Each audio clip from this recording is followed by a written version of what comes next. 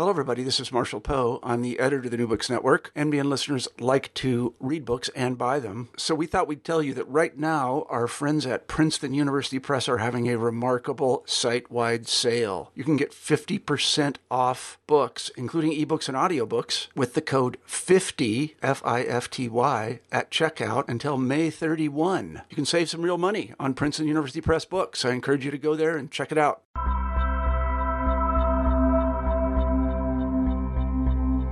Dominant social norms and expectations shape how individuals and their public activities are understood. In Roman antiquity,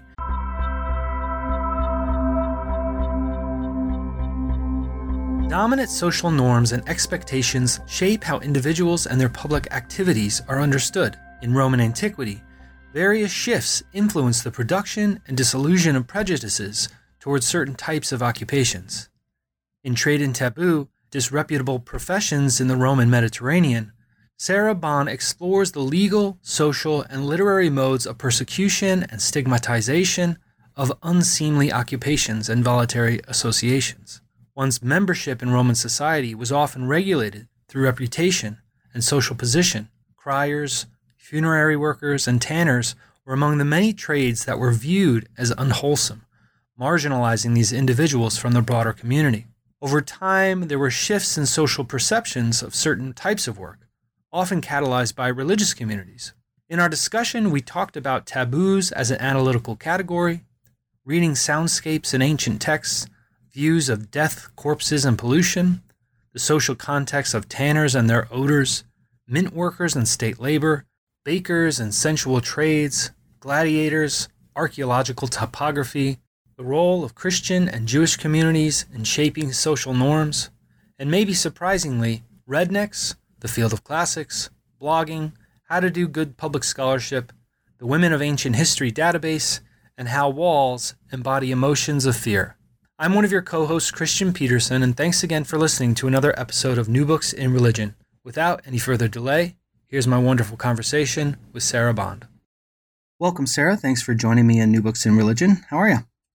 I'm doing great. How are you? Great. So this is a really interesting book, Trade and Taboo, Disreputable Professions in the Roman Mediterranean. And you do a whole lot in this book. You deal with kind of material culture, textual analysis, history, and you're looking at legal, social, and literary modes of stigmatization, I guess we could probably say, right, of professions and the voluntary associations that kind of arise around these.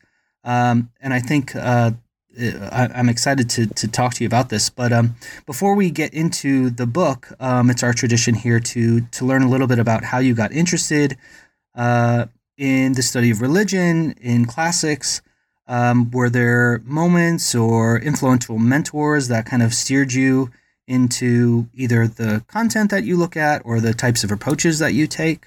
Right. So I come from Appalachia. I was born in Roanoke, and then I grew up until high school in Richmond, Virginia, and then moved back to Roanoke. So I come from a kind of lower middle class background, which is different for classics. It's not exactly what somebody who grows up in rural Virginia normally engages with. My parents are both extremely well-learned and well-read, but my dad worked for a nonprofit food pantry. He's an Army veteran. He was a helicopter pilot in Vietnam. You know, my mom is an EG technician, so it's not exactly the background that one expects for a classicist oftentimes. But in the Virginia school system, they teach Latin, and I started taking Latin in 9th grade, and I really enjoyed it and enjoyed going to Rome. And then when I went to the University of Virginia, I started getting much more interested in epigraphy and Latin and material culture, and started to excavate a lot in the summertime. So that was kind of the start of me getting interested in the ancient world.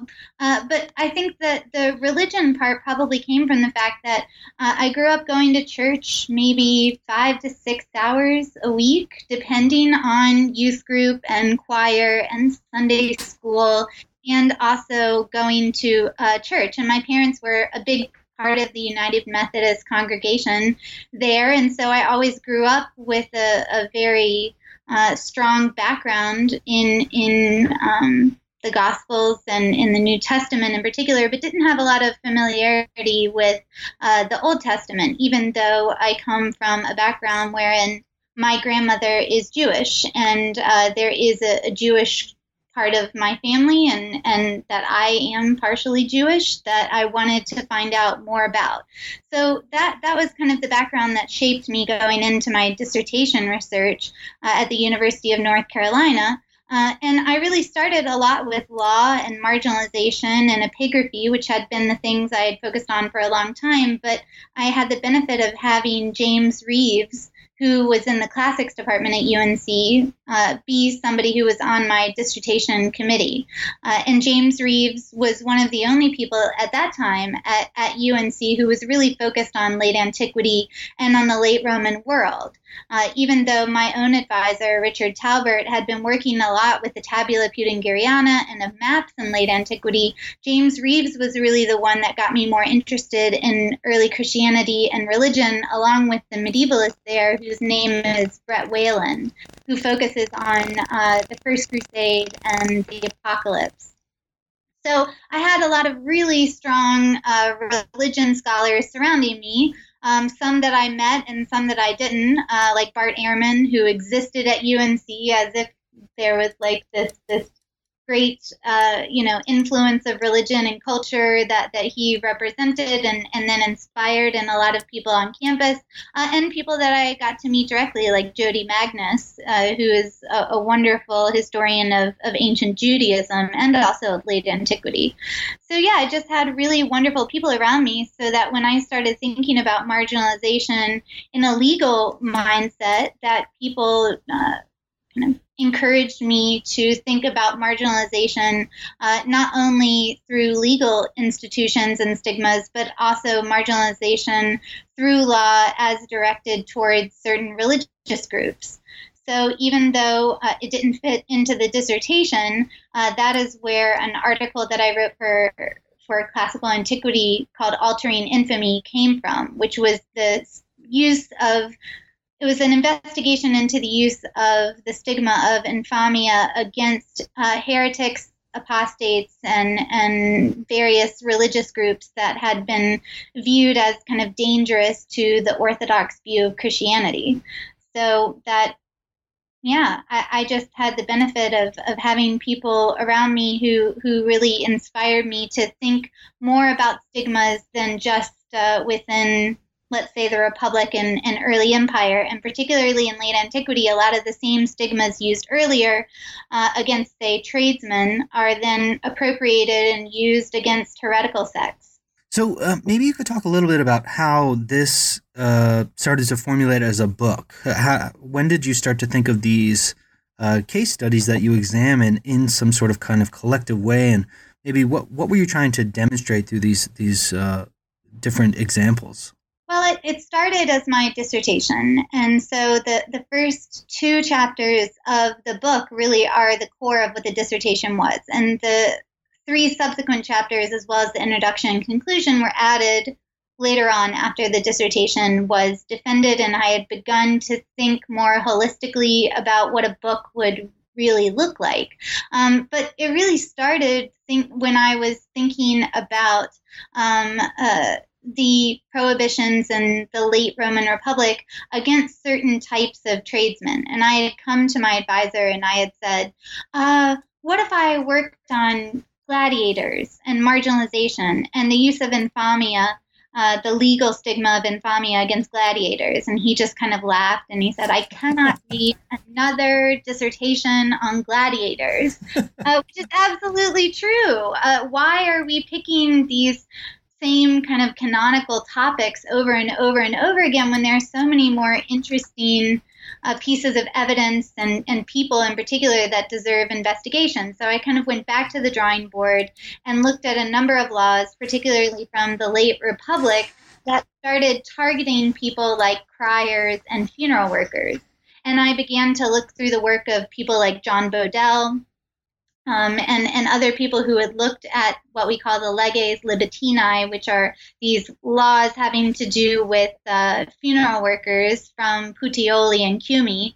And I started thinking more and more about how people are outcast because of their profession, and not just because of sexual deviance, so like prostitutes and dancers and singers and theater workers, but also thinking more broadly about how sexual pollution was one type of pollution, but that there were other types of pollutants that then law could be used to segregate these people and to outlaw them, or to somehow kind of set a boundary zone around them in different ways. So, yeah, it really was looking at the laws of the late Republic and early Empire and seeing how they addressed different types of trades. And the ones that were being lumped together most frequently were the praecones, which are criers, town criers, and then funeral workers and theater designatores, who are kind of like the event organizers of the ancient world. And I thought it was an interesting group of people, and I wanted to know more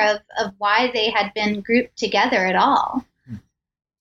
Now, part of what's going on here, you use through this category of taboo, but you're really through the work thinking about social and religious shifts and how they influence the production or the dissolution of various prejudices. And I could see, people using this in like a theory and methods course or something like that, along with maybe one of these kind of case studies. So how do you use this analytical category in your project, and what role did taboos play in ancient Roman society? Certainly, I think that we all have to recognize, right, that taboo is a modern anthropological term that comes from the original Polynesian term. And certainly there's been a lot of anthropological work that I wanted to recognize in the book, specifically of Mary Douglas and her work with pollution, and certainly of later historians of, for instance, Greek religion, like Robert Parker, who began to think about ideas of miasma. But Romans really don't have just one word for pollution, or what we might call taboo. And so taboo for me is a very broad-ranging category that really just means that people are having a negative reaction to it in some way. And then you have to address the kind of surgical tools that Romans have at their disposal in order to cut that kind of cancer, or kind of isolate that cancer in some way. So those tools are oftentimes laws. So, statutes that say they can only live in a certain place, or they have to wear certain color clothing at nighttime. Or they can be things like social taboos, which is to say that they are not codified within law, but they certainly are practiced by people. For instance, let's say attitudes of disgust. So avoiding people on the street, or not allowing certain people to attend various festivals, or not inviting people to your party, or writing poetry about them that is just invective. I wanted to kind of talk about both legal taboos and social taboos, and show that disgust and taboo are not definitions or categories that were permanent. These are very fluid definitions that change over time. And so, of course, we're going to sometimes see consistencies in disgust. A lot of times people will have the same reaction to people who handle feces over time, but sometimes there are changes in reactions and constructs of disgust, and thus this gets translated into shifts in taboos. We like to project our own ideas and modern belief systems onto other people, but in truth, it's a huge mosaic of taboos throughout the Mediterranean that is not static. So really the book is trying to use these case studies, which has the criers, the funeral workers, then it has tanners, mint workers, and then bakers, to really exemplify what I argue in the introduction, which is to say that we can learn a lot about really the outcasters rather than just the outcasts by looking at how taboos were constructed, how they were enforced, and then how they changed over time. So I think it's kind of useless to have a theory book that completely presents theoretical frameworks and then doesn't actually apply it to the evidence. So, I mean, it's just, I read a lot of theory books that then don't have a lot of thorough case studies, maybe just anecdotal remarks within them. And so I wanted to give some examples of how people could analyze in a longue durée format, which is something I think has a lot of relevance today to taking a methodology or a theory and not just looking at, say, a decade or 20 years, but looking at a longue durée in order to see kind of the larger levels and impact of it that maybe you can't see on a micro level. So I think that there is great worth in philology and microhistory, but I also wanted to show the worth of a macro history, which can also open you up to a lot of critique from people.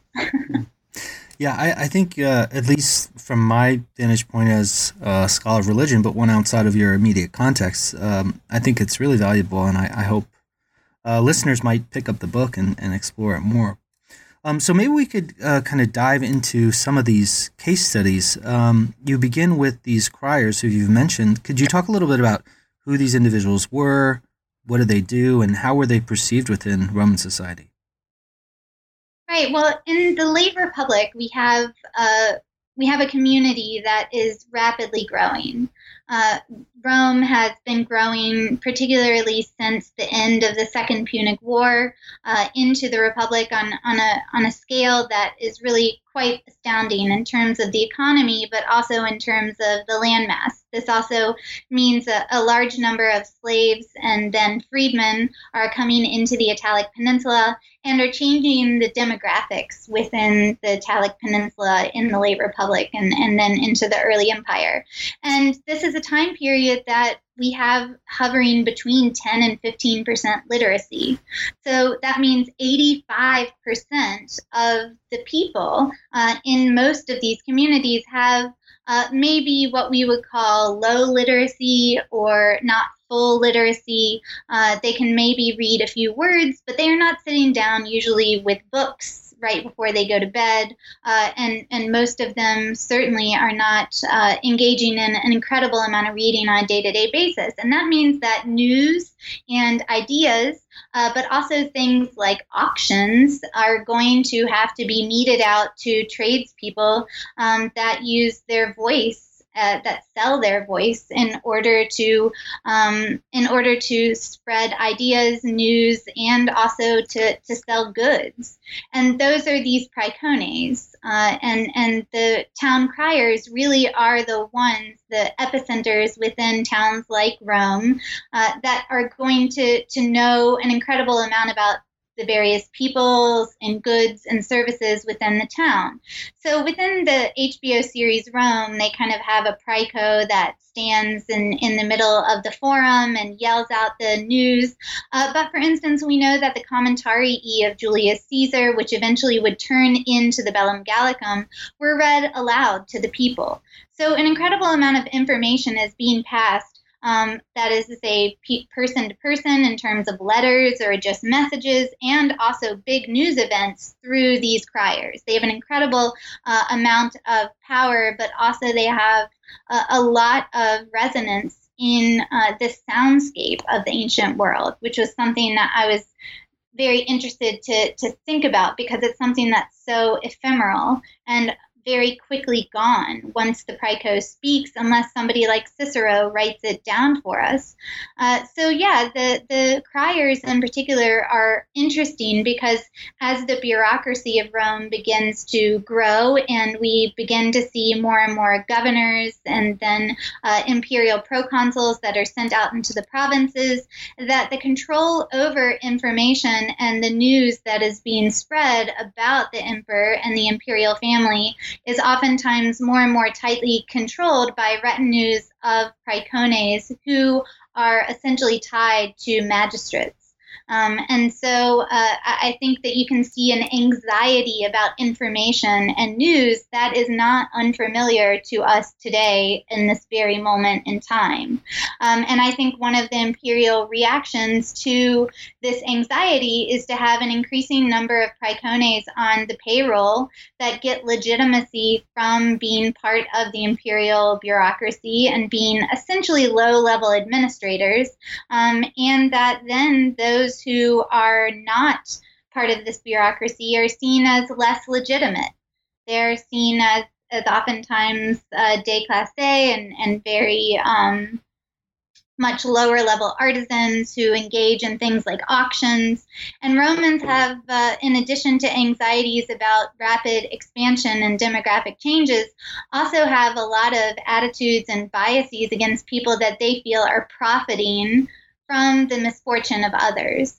And praecones, who sell off the goods of people who fall into bankruptcy oftentimes, are kind of prime representatives and targets that we get in satirical poetry and also in say, the letters of Cicero that are essentially pointing at these middlemen and mediators who are profiting from this rapid expansion and are kind of immoral artisans and tradesmen that are taking advantage of people. So they as disreputable tradesmen almost always do, they are canvases for other people's anxieties and fears.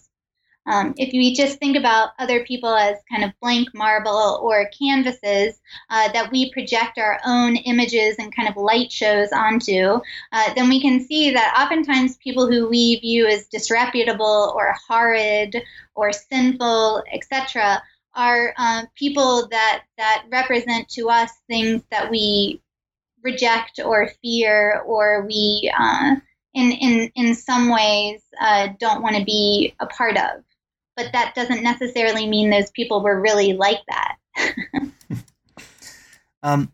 Another really interesting case study is this one revolving around issues of death and work around death. So could you talk a little bit about Roman views surrounding death and funerary work? How did this affect funeral workers? And here also the kind of religious angle, I think, is important because you talk a little bit about how Jewish and Christian attitudes shift some of the social norms. Right. I think that death pollution is something that is quite common in a lot of communities and cultures even today. Attitudes towards corpses and the idea that there is some sort of pollution that can be spread from dead bodies is something that was very prevalent in medieval Japan, certainly in various parts of the ancient world. This was something that was quite common, this belief that there was a miasma or pollution from handling of corpses.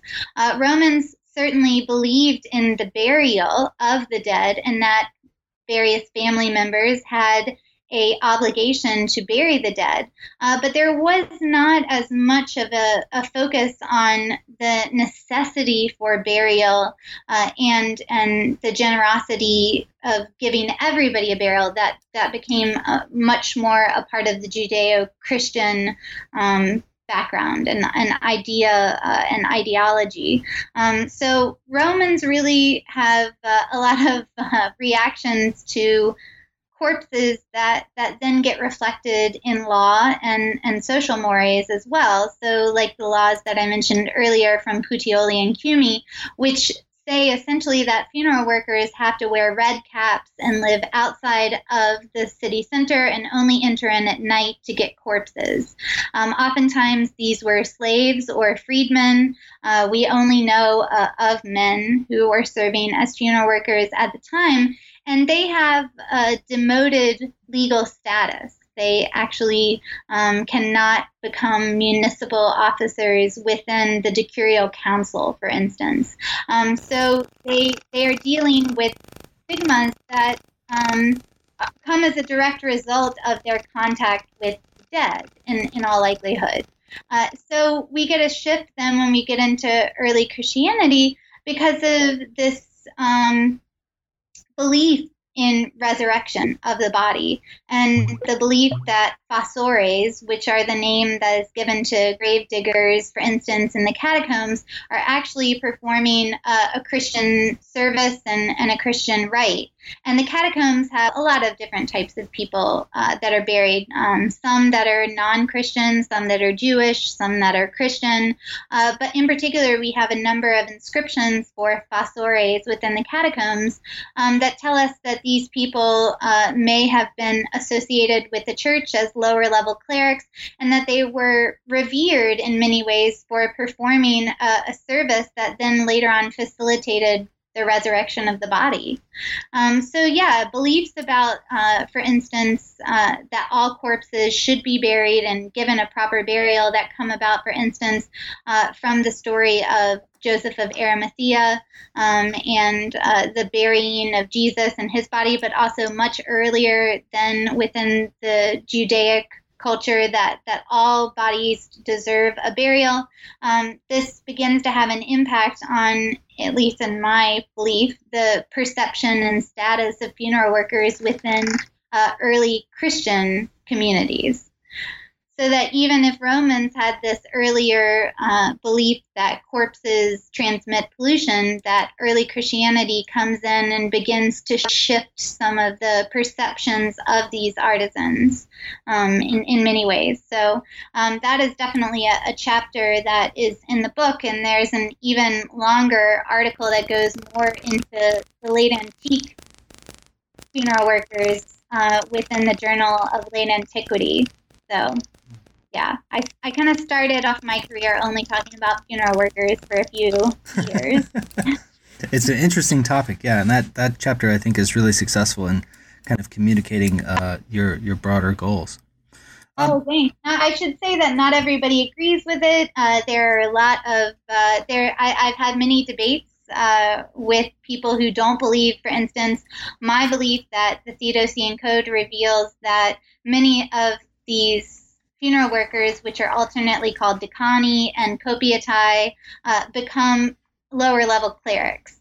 They're called clerici in the plural in the Theodosian Code, and yet there have been arguments, for instance, within a book called The Care of the Dead in Late Antiquity, that these were not clerics at all, and they never would have been incorporated into the lower levels of the clergy. And my argument is that there's no standardization of the minor clerical orders within the 3rd and the 4th century. It's all very haphazard, and nobody is working kind of monolithically across the entire Mediterranean to standardize all clerical orders. So there definitely were churches that employed funeral workers to bury the dead, usually Christian congregants, but not always. And then there were other churches who didn't have funeral workers, but Constantine standardizes it by creating collegia of funeral workers within the city of Constantinople that then other places like Antioch and Aphrodisias also, I think, begin to emulate that model of Christian piety through the provision of burial.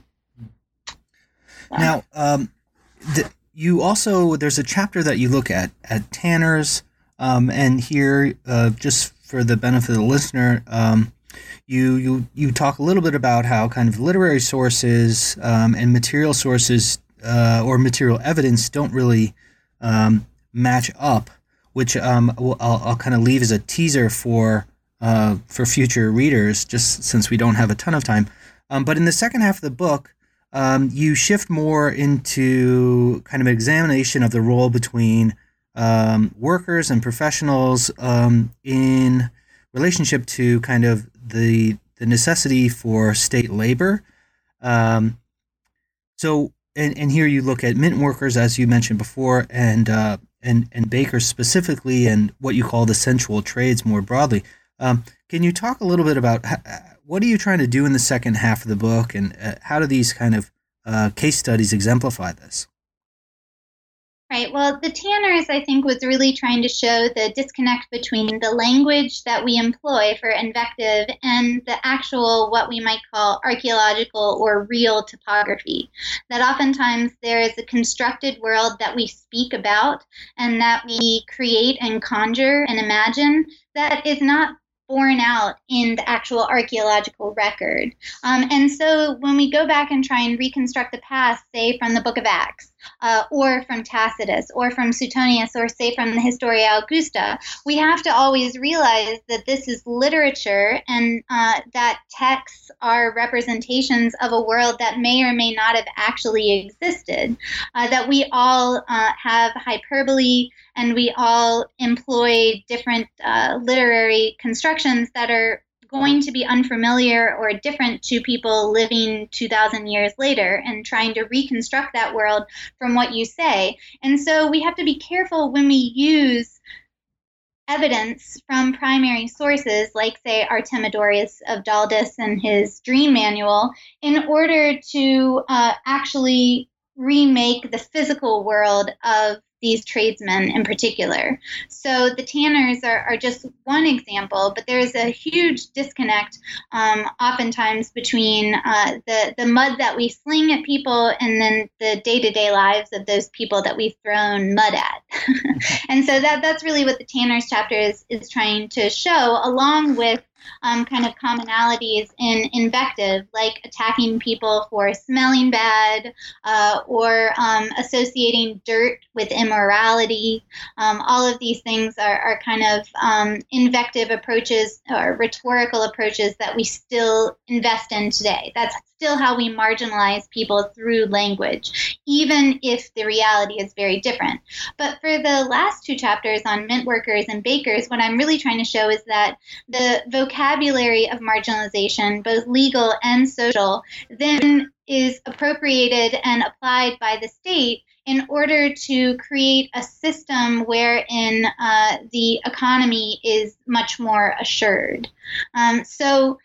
Just as the language of infamia was appropriated from the Republic and the Empire in order to be applied to heretics, apostates, and quote-unquote pagans, we have the appropriation of this same stigmatizing language in order to create certain groups of collegia and various people that then are permanently serving the state in some way, whether that is through providing milled grain that then can be turned into bread, or whether it is mint workers.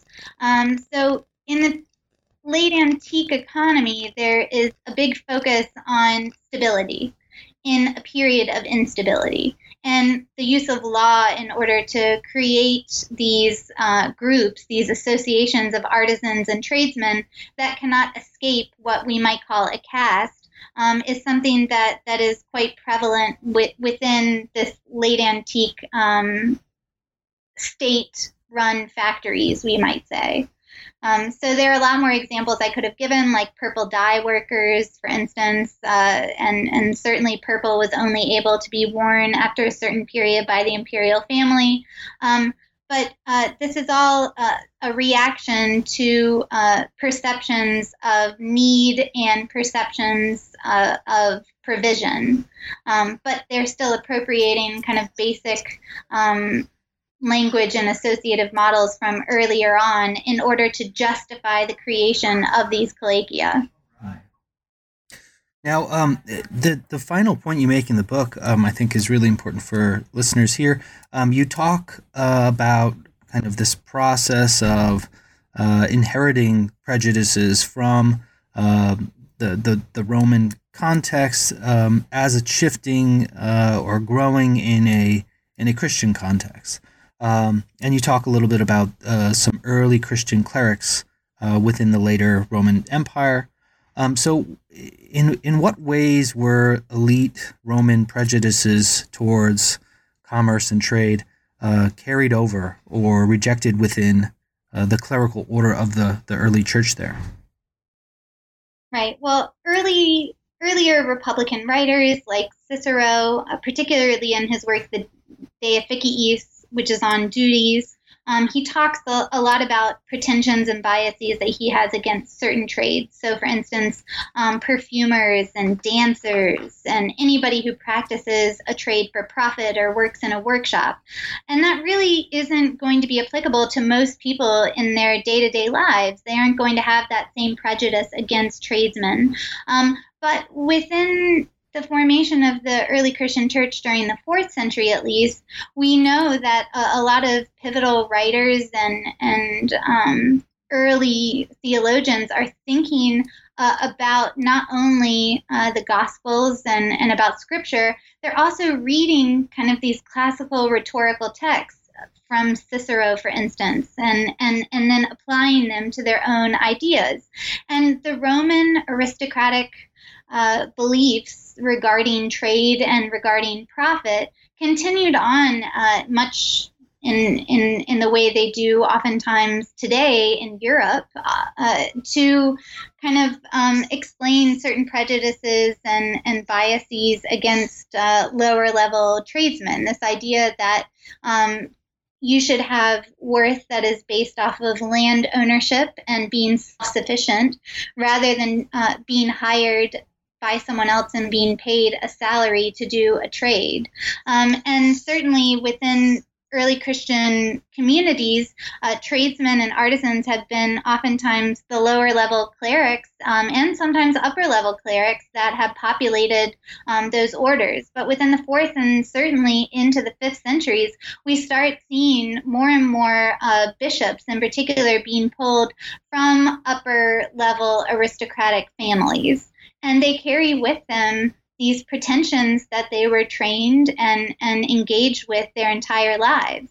And so we start seeing more and more in the church councils, particularly in the late 4th and early 5th century, church councils bringing up this idea that bishops and certainly other types of clerics as well should not be engaged in trade and commerce because this is sullying to them. If they are focused on profit, then they aren't focused on their work as early Christian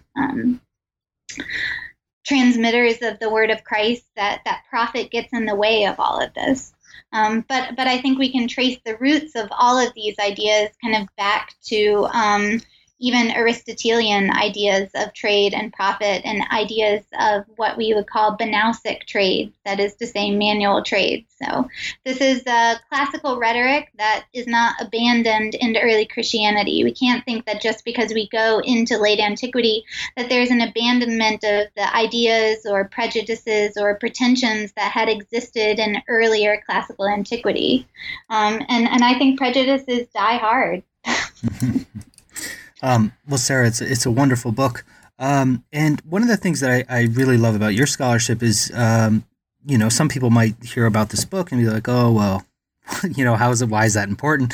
And you've really been demonstrating this throughout the conversation. But I was hoping maybe you could talk a little explicitly about, how you see your work in classics kind of being important in kind of a contemporary world. You do all sorts of digital scholarship, public scholarship that I think is unique and important. So perhaps maybe you could talk a little bit about that in the kind of broader context of what else can we look for from you in the future? I think that everything that we write is in some way a mirror on us. I'm not saying that every time I write about prostitution or every time I write about bars and antiquity, it's me. But I think that certainly a lot of the things that I write about are things that concern me either my earlier life or currently. And so that's really, I think, where the book came from, is that I felt very different when I went into classics. I felt like someone who had to abandon her Southern accent, who had to become a different person when I went to the University of Virginia than I feel like I really had been in high school.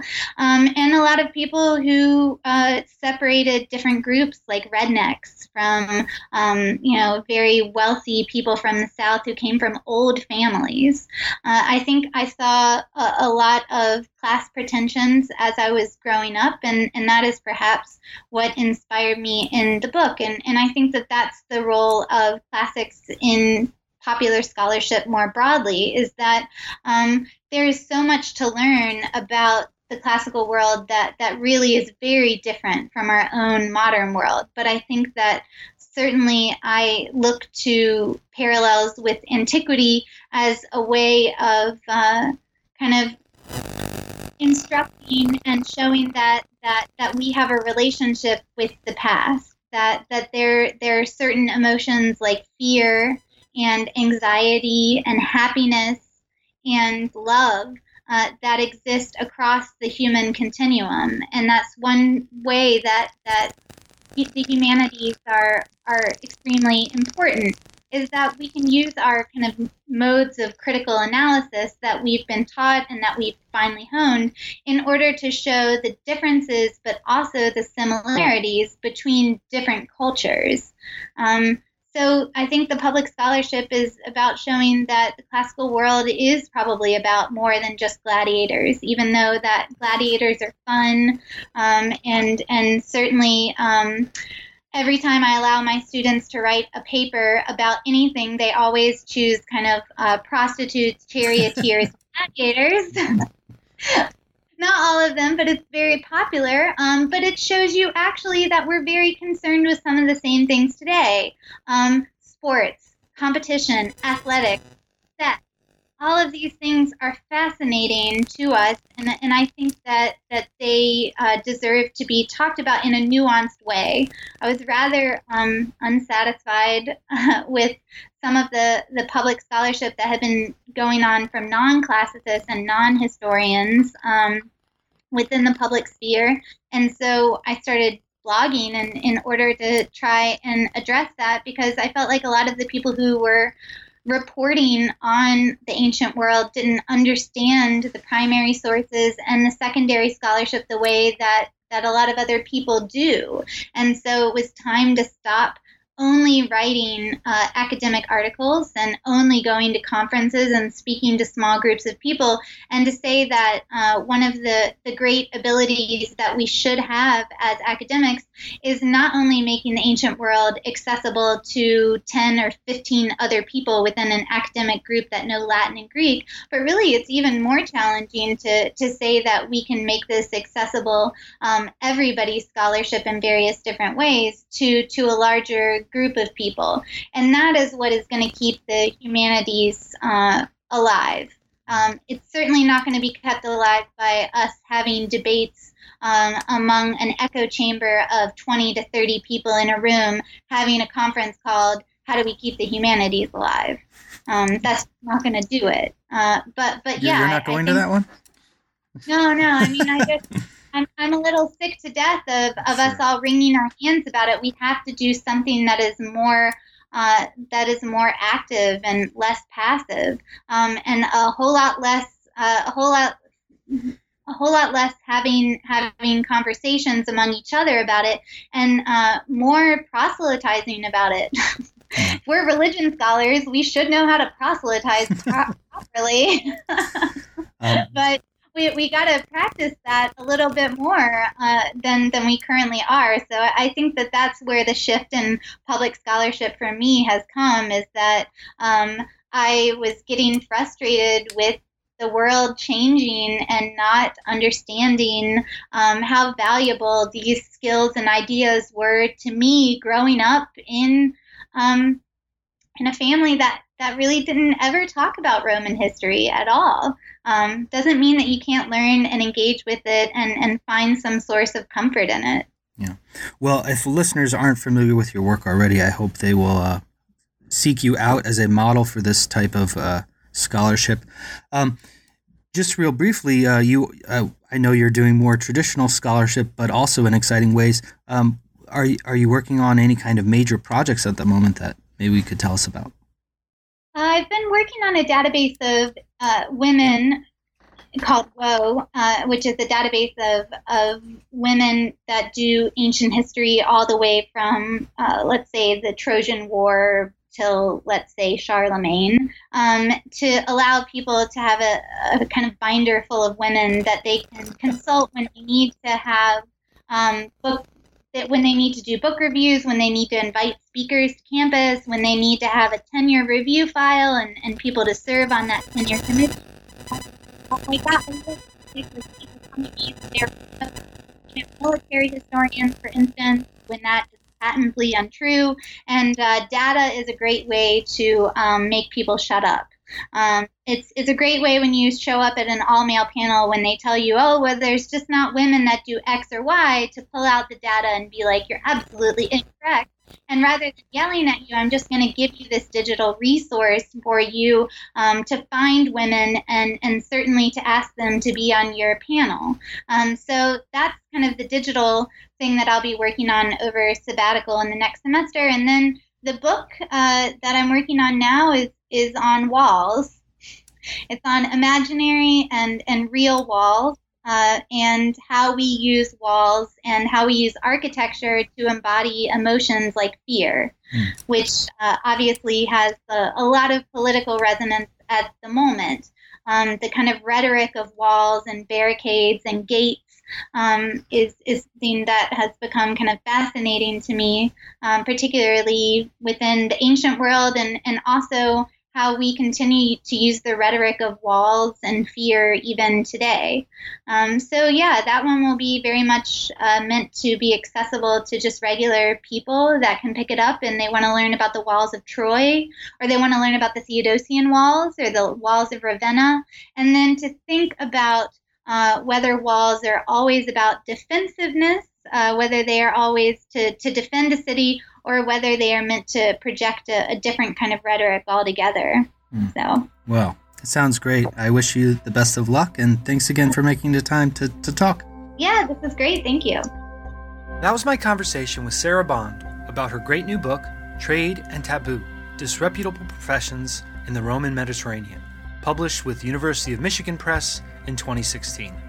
Thanks again for listening to another episode of New Books in Religion. We'll see you next time.